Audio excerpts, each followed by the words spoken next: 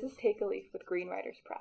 I'm Heather McCabe, and this week we're taking a leaf out of Vermont author, former Governor Madeleine Kunin's book, Coming of Age, My Journey to the 80s. 25 years ago, Madeleine Kunin became the first woman to be elected governor of Vermont. She was U.S. Ambassador to Switzerland and U.S. Deputy Secretary of Education. This is her personal story. Many readers are already familiar with Madeleine Kunin, the former three-term governor of Vermont, who served as the Deputy Secretary of Education and Ambassador to Switzerland under President Bill Clinton. In her newest book, a memoir entitled Coming of Age, My Journey to the 80s, the topic is aging, but she looks well beyond the physical tolls and explores the emotional ones as well. And she has had an extraordinary life. Governor, ambassador, feminist, wife, mother, professor, poet, and much, much more. So hi, Governor, how are you? Well, I'm fine. It's nice to sit here and think about the book and do this podcast. Well, thank you so much for joining us and sharing whatever wisdom you have today. Thank you. I want to start off by saying that I love the book, and I read a lot of memoir, and I think often it's hard to break out of the mold. And I was really impressed by your inclusion of the poetry, but also the way you reflect, and you don't necessarily move chronologically, which I think is kind of nice. Right. I was just thinking about, this stage of life in the 80s and trying to express how I'm changing and how I suspect other people in my age group are changing, and you try to make sense of this new world you find yourself in. Absolutely. Before we jump right in, do you think you could give a little bit of context for maybe what you do or what you did or what you feel is the most important that people know about you before they read the book? Well, surprisingly, I'm a pretty private person, though here I am spilling out my soul in this memoir, and having led a political life where you're obviously very visible. But I found politics fascinating. Of course, there's some dark sides to it, and there are times when you're not happy with the way things are going. But on the whole, running for office and being in office was a very good experience and fascinating, from an intellectual point of view, which people don't usually associate with politics. But you learn a great deal, and you learn a great deal about people and how to relate to them and what their concerns are. So it really broadens your horizon. But I've taught and I've written poetry in bits and pieces a lot of my life. But the last several years, it's been more of a focus. And I seem to be, in a way, liberated by old age, which, again, is a concept most people wouldn't think of. But I admit I've been fortunate. I have good health, and I'm financially independent. And I had a wonderful marriage late in life. So I've had a good journey into old age. But there are also drawbacks, obviously. So I've tried to describe both the hard things that happen to you as you go into the 80s, but also, the thrill of family and friends, and you can still explore new ideas, assuming you're physically fit. So I guess as I said, I am fortunate, but I just felt freed that I could say things and write things that I couldn't before as a quote unquote politician, and that's been a whole new world view. Yeah, I think there's a part at the end of the memoir where you talk about kind of political dress and how you have to make sure that you're appearing proper. And at one point, I think you're answering a question from an audience member. You say that now you don't have to worry about that.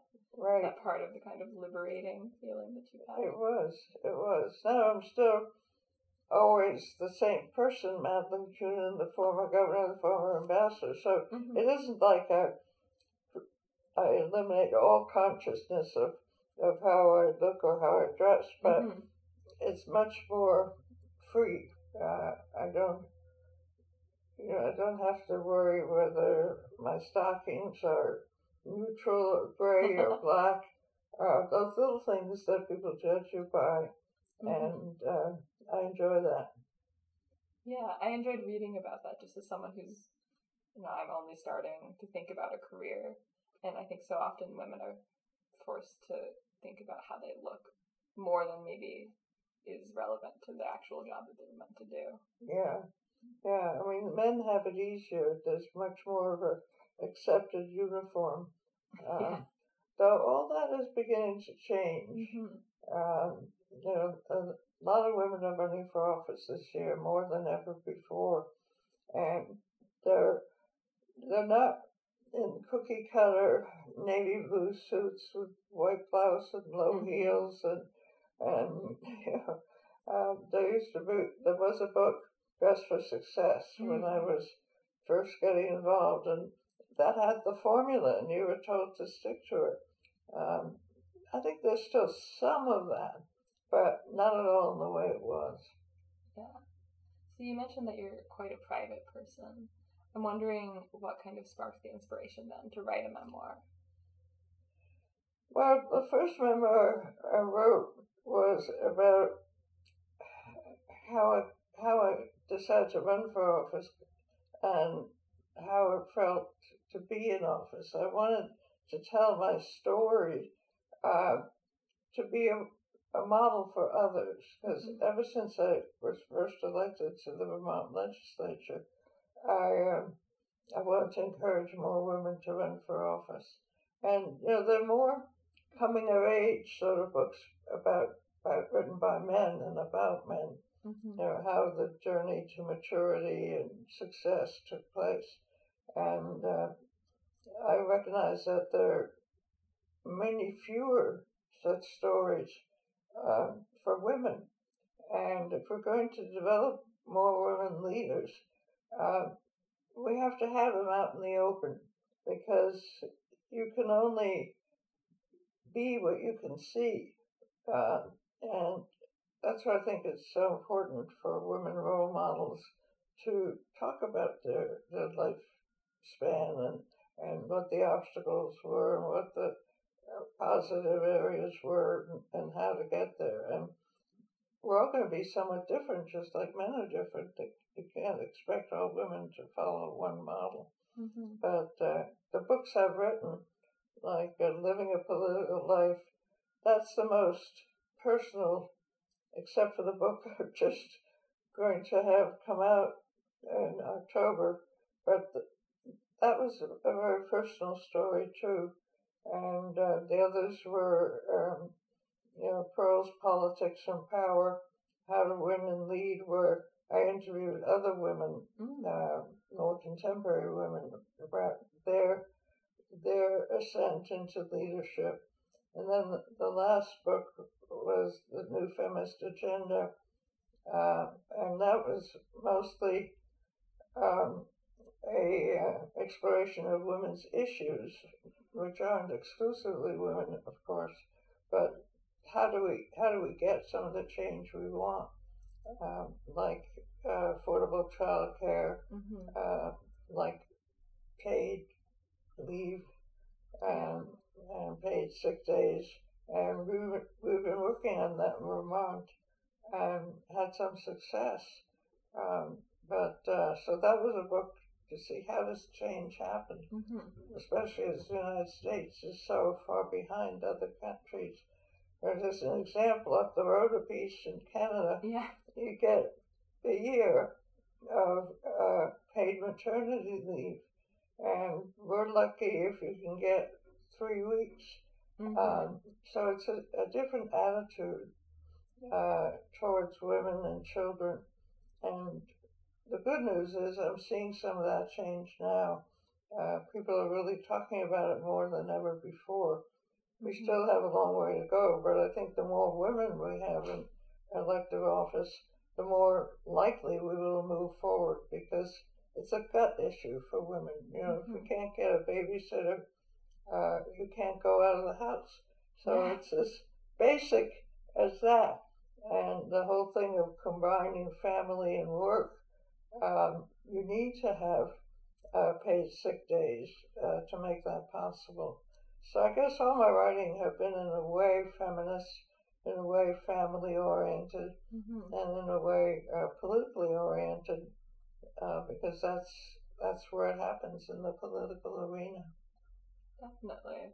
Politics start at home in many cases, I think. Right. When you were thinking about writing the memoir, I know in the book you talk about reading Edgar's memoir. Did that impact how you yourself chose to structure your own book? Not really. I guess I wanted to explore things in depth, and as much as I could. You still obviously hold some things in reserve, but I admire his writing, and he was a Pulitzer Prize winning journalist, and but we were very close. Because when I was growing up, there were just three of us: my mother, my brother, and me. Yeah. And so I wanted to pay attention to him, but I also had some complicated feelings about him, which I think come across. But we were very close in our ideas, our values, our discussions, and he was, my go-to person for advice. Yeah, I think that does come across in the book. It seems like you guys had so many different common interests, and I think serving in the legislature together must have been interesting. Was that a whole family affair for you guys? Yeah, it worked. I don't know. I don't think I wrote this in this. Maybe I did write it in this book, but he didn't like the idea that he was seen as following me. You do a roll call vote according to the alphabet. Yeah. So Cunin came before May, and somebody commented to him, "You're voting with your sister again," and that upset him. So one day he asked the clerk to call the roll backwards, and it confused everybody. Nobody knew which way they were supposed to vote because they're used to following a certain order, and I got a big kick out of that. I bet. I can't imagine serving in anything with my little brother. I imagine that it would be a great bonding experience, but also complicated. Do you think you guys got closer from having that shared experience, or were you just always close? A little closer, yeah. We did, yes. Great. So, I don't really know. When you write a memoir, you're thinking, I think obviously a lot about the past. But throughout the book, you seem to have a really keen eye toward the future, both your own future and kind of the future of the world at large. And I'm wondering how kind of your idea of the future has changed as you've gotten older. Well, it depends. The present political climate is so turbulent and in many ways so negative and even frightening, so that I think you have to have a certain amount of optimism to be involved in politics. I mean, even if you don't like things as they are, you still have to nurture that hope that they can change. And I think that has stayed with me, no matter how rough the waters are in politics. You just have to believe that, or else you give up and stay home and knit. But I don't know. I still have faith in the system writ large. I mean, the fact that so many young people are energized now, and I hope they hold on to that energy and vote in the next election. And then the fact that so many new people, not just women but men as well, who are jumping into the fray, who never did before. But the vote, the generic political system is really the strongest way, the most clear way, the yes and no way to make change. Mm-hmm. And so what we're losing in terms of decency, I think we're gaining in terms of the kind of energy that says, I'm not going to just sit back and take things as they are. I'm going to be into the battlefield and do what I can do for myself and for the country. Yeah. John McCain's recent death Mm-hmm. is a reminder of how important participation is. And, I didn't agree with John McCain on everything, of course, but his sense of decency and his patriotism. I watched a documentary last night about his life, but that's just fundamental. And it was ingrained in his whole character. And I think that's the biggest loss, the loss of John McCain, that we don't have those kinds of senators or representatives anymore. I mean, Ted Kennedy was another one who, and John Kennedy, of course, could pull you out of your seat and make you stand up and say, I'm in. Yeah. So I hope this new generation of politicians, of office holders, will feel that and will hold on to that feeling even when things are tough.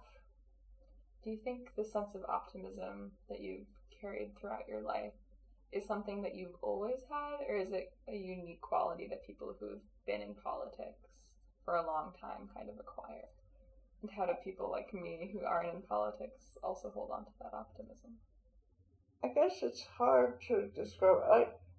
I think at some point I wrote earlier the fact that I came to this country as an immigrant with my mother and brother at the outbreak of World War II, and that this country gave us so much. It's the old-fashioned American dream. I was privileged to live it and to believe in it, which is so hard today because the dream has become a little tarnished, and we're not as welcoming as we were in 1940 when we came to this country. So I think that has given me a certain optimism, a certain faith in the system. We were obviously more privileged than many immigrants today who come from Latin America and Asia, and we came from Europe, and we came because of the threat of the Holocaust. But the fact that this country was welcoming, that I could become a citizen, that I could run for office, something very few countries permit you to do. Yeah. Was having come as an immigrant from Switzerland, was it kind of a great honor then to go back and serve as ambassador to Switzerland? Yes, it was. It was sort of, my life came full circle. Leaving in 1940 and coming back as an ambassador was quite wonderful. And I still had cousins in Zurich and there, and it was certainly the farthest thing from my mother's dreams and from my dreams that would ever happen. It wasn't like it was a plan. It was a total serendipity that I ended up in that place. Yeah, I love the sense of serendipity throughout the book. A lot of your comments seem to be like, isn't it wonderful that this has happened at all? And do you feel a kind of great sense of pride that so many things have worked out so well, or just this great sense of hope? Because I do think it's a very hopeful memoir. Oh, good.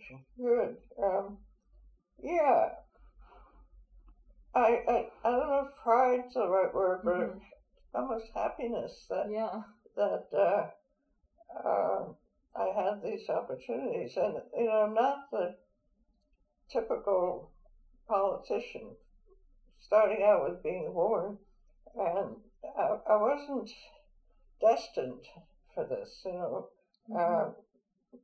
No, my grandfather ran for office in Zurich, but he never got elected. He was running on I guess, far out party, more liberal party. And so I'm not following family footsteps. I'm making new footsteps. And also, I'm not a rich person, which unfortunately seems to be a criteria for running for office in so many places. But I think we're living in a time where all the established ideas of who should run and how they should run is changing. The woman from New York State, Alexandria Cortez, she broke all the molds. Now that can't happen everywhere. Her district had changed, but her life experience matched the needs and the character of her district. And she beat an established good politician. He wasn't a Trump type, but she had the excitement and the energy to do it. In other districts, that might not work, but even as we said earlier, you don't have to necessarily dress according to a formula. You don't have to have a background according to a formula. A woman who was Teacher of the Year in the United States got elected. I can't remember the state, but she won the primary. That's what I should say. But she beat somebody, and somehow being Teacher of the Year is a wonderful criteria.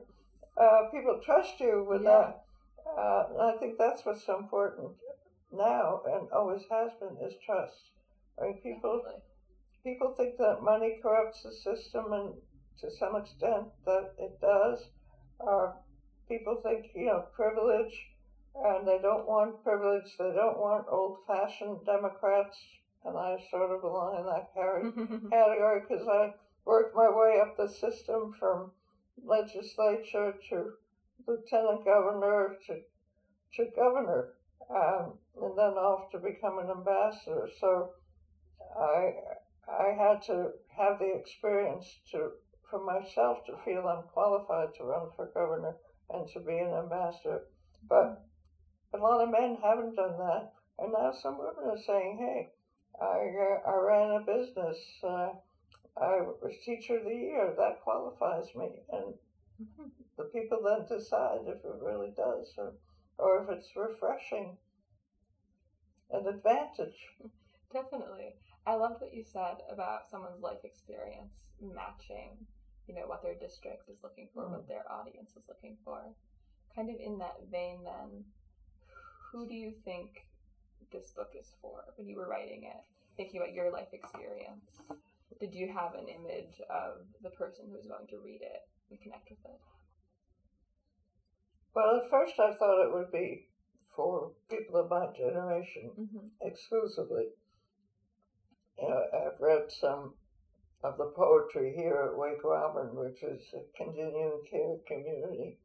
But then I'm delighted to see that people your age react to it, and that's just fantastic. So I didn't have it in mind, but I'm thrilled that you do respond to it.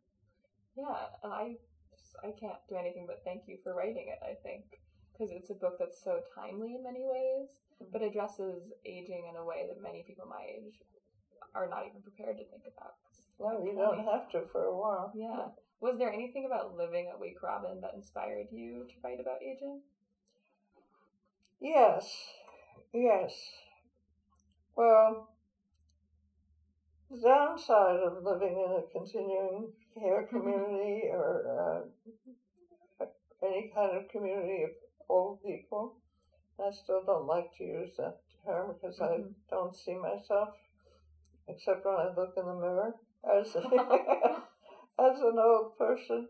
But you see people with different attitudes towards aging, and some are helpless. You know, they have no choice as to what their attitude is. And they're in skilled nursing care with some major infirmity. But you also see older people who are very active.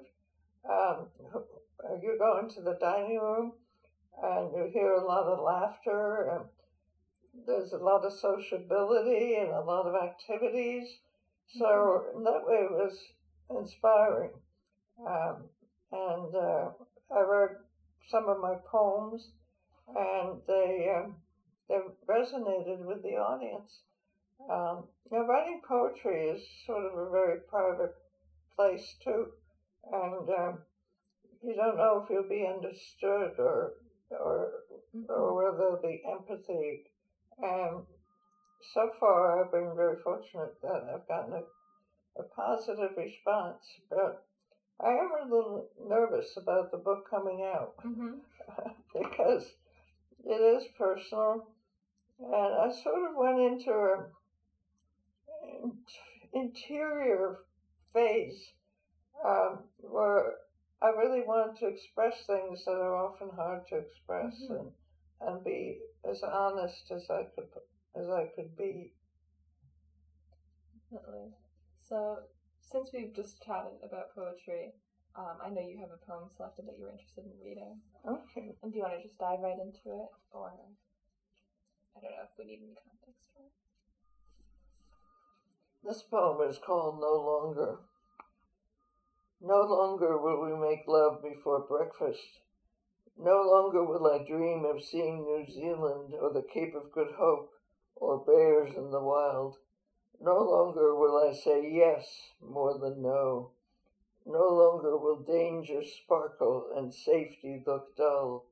No longer will I look at my body without comparison between who I was and who I have become, blaming the light for the difference. No longer can I toss my hair over my face and count 100 strokes.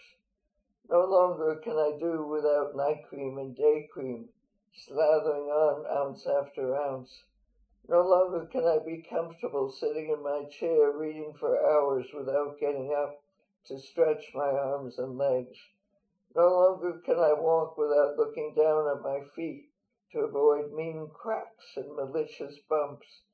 No longer can I skip downstairs like a girl, flying without feeling a thing. No longer can I approach the precipice without swaying against my room. No longer do I think ahead of where I will be in 10 years or 20 or more. Now I think in ones or twos or threes, long enough to still hunger for the food of life. No longer do I wish for the next day or the next year to come quickly, like I did the year I turned 10. I want the days to saunter, like a leisurely museum stroller who stops now and then to gaze and get closer to the canvas to see the brush strokes, and then steps back for the longer view before moving on. Thank you so much for reading. That's all right. This is kind of not even like a very deep question, but do you have a favorite poem in the book? And if so, is that your favorite poem in the book? I think it's the most clear one. It's one of the early ones. It gives a really good context, I think, to the rest of the novel. Yeah. Not the novel, the memoir. Hopefully memoir. Oh, it's fun. Oh, now you're going to get allergic. It's okay, I won't touch my face. I'm with the governor's cat, Gina. So I know you mentioned that you're quite a private person, despite having been in politics. Has your idea of like a public life versus a private life changed as you've transitioned from being governor into ambassador and now to retirement? Yeah, I value my private life, and I always did. Um, I like, there were, of course, wonderful parts to the public life when you can have an impact and somebody can come up to you and say, you had an impact on my life, or you changed my life, or you helped me with the road, or you helped me get Social Security. It could be something small. And I think you have to enjoy the process too. You can't just judge your effectiveness by tangible results. I mean, I find I did enjoy the political process of compromise and crafting and working with people who you might otherwise never befriend, but can be very helpful in what you're trying to accomplish. And, I don't know if this is possible anymore, so much has changed, but I liked campaigning to the most part. There's some ugly, disturbing parts, but you really get to see a slice of life you don't get to see as an ordinary citizen. Going to a factory and shaking hands and seeing how dull and demanding most factory work is. You do the same thing again and again and again, and you meet a worker who takes a rag and wipes his greasy hands before he takes your hand. And that just has so much meaning. And sometimes I figure, now I know why people drive snowmobiles, because they're stuck in some of these jobs that are so tedious. And of course now there are many more websites and electronic places of work, but they can be pretty boring too. And you just relating to people is a challenge. And but I enjoyed that. It was a challenge, but whenever I could meet it and make a connection and understand what their concerns were, I felt enriched. I love that. Be enriched. That's great. Do you feel like with the book coming out, there's going to be a kind of secondary feeling of almost a political life? Not necessarily campaigning, but talking to people about much more personal subjects that you're trying to convey. I feel good if people can connect with it. And I'm a little bit anxious. I mean, some may be critical, but I guess you just have to accept that. Some may feel that I've talked too much about myself, which is the nature of a memoir, I guess. But you write a memoir also just to understand yourself. And try to figure out what made you do certain things and not do other things. So it's sort of a self-portrait in a way. Definitely. The idea of the self-portrait is really interesting, I think, just because you're doing so much reflection throughout the novel. Not the novel, I'd say that again. The memoir. Were you finding things out that you didn't even know as you were writing it? Yes.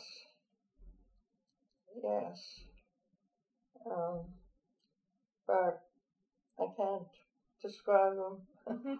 But I mean, you almost create another self. As I'm saying that, I'm wondering, but as I'm a little anxious of how I may have revealed too much of myself, I think about that. The person in the book is still different from me now.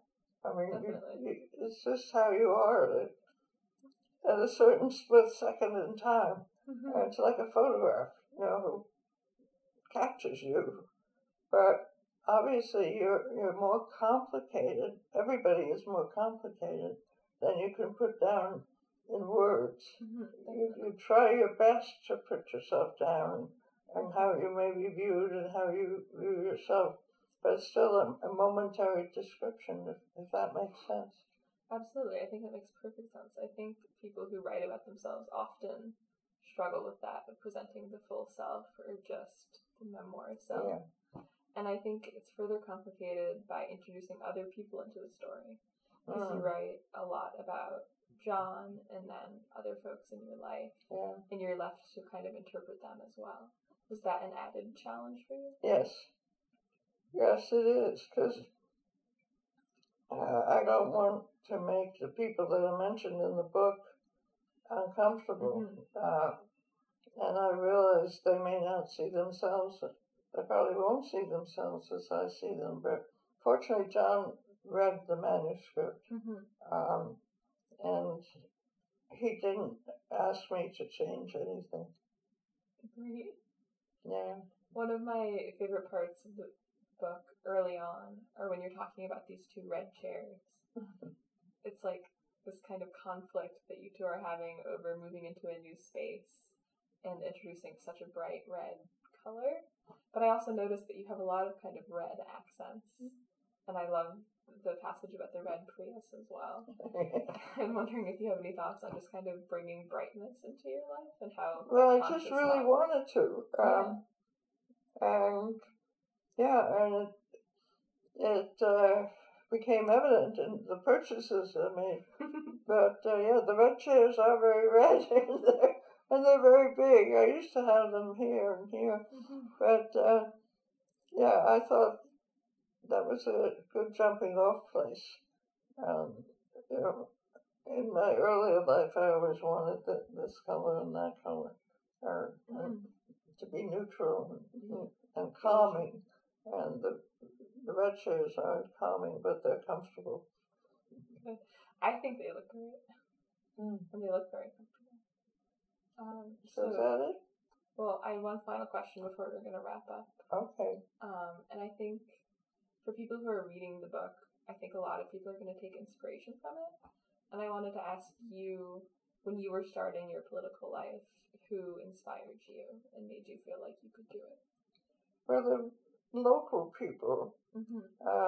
There's a woman named Esther Sorrell, who was a state senator, and I knew her before she ran for office, and she was, a dyed-in-the-wool Democrat, and she had worked on other campaigns, including men who'd run for governor, one by the name of Lauro, who was a noted judge, and she, you walk into her house, first of all, the smell of smoke, because we all smoked at that time. But on the dining room table, there were all these checklists, which were the names of the voters. It was all on paper then, before the internet.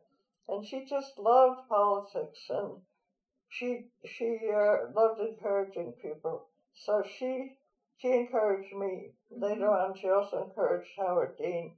But as we both were looking at each other at the gatherings we had with some other women. It was the beginning of the feminist movement. And she said to me, "Why don't you run?" And I said to her, "Why don't you run?" So we both ran, and we supported each other. And she just was right there, as a supporter and encourager, and she would applaud you. And as we were all going into this new territory, that was important. And I think on a larger scale, I go back to Eleanor Roosevelt. She inspired me. And historically, some figures did. And you sort of make a patchwork quilt of different people at different times supporting you. And I don't know where I got the courage to put my name on the ballot. Oddly enough, my family and I spent a year in Switzerland, where my first husband had a sabbatical. And the Swiss women were campaigning for the right to vote in the 70s. And I realized, they're out there campaigning for the right to vote, so basic. Mm-hmm. And here, I've had the right to vote, and I haven't done anything with it. So in this bizarre kind of way, they inspired me to run for office in the United States. Yeah. Thank you so much. Thank you for your questions. They're good questions. Oh, thank you. Do you have any final thoughts? No, I still campaign for more women running for office. I mean, I'm thrilled with this outburst of passion for change in politics, but I hope people stick with it. Yeah. You know, one thing that's not on my resume is that I lost my first campaign for governor when there was sort of a strange story. The incumbent governor, Dick Snelling, announced he was not seeking another term. So I was lieutenant governor at the time, so I became the logical choice. So I announced my campaign. Well, around January of the election year, he changed his mind and he would run again. Yeah. And that was devastating because he was a strong incumbent and I was a newcomer. But I stayed in the race and lost, but lost narrowly. And there are really two kinds of losses. Either you can be devastated or you could be the almost made it. And I had enough support still to run again the second time. And that was a hard decision, as I'm sure it was hard for Hillary in her campaigns. But I'm so glad I did it. I think I didn't want to go down in history as a loser, and I wanted to show my children you can come back. But it was still good fortune. Well, I shouldn't say that because women especially sometimes attribute their success to luck. But I worked hard, but I was able to get elected. It was a close race, but I had enough good people around me to help me meet that goal. Gotta try and keep trying, I guess. I really hope that the kind of female candidates keep coming out of the woodwork. Yeah. More every year. Yeah. No, it's great news. Yeah. Thank you so much for chatting with me today. Well, good. I enjoyed it. Yeah. We are incredibly grateful to our guest, Governor Madeleine Kunin. She can be found at madelinekunin.com or on Twitter at madelinekunin. Coming of Age is out now through Midpoint Distribution and available for sale on IndieBound or through your local independent bookstore.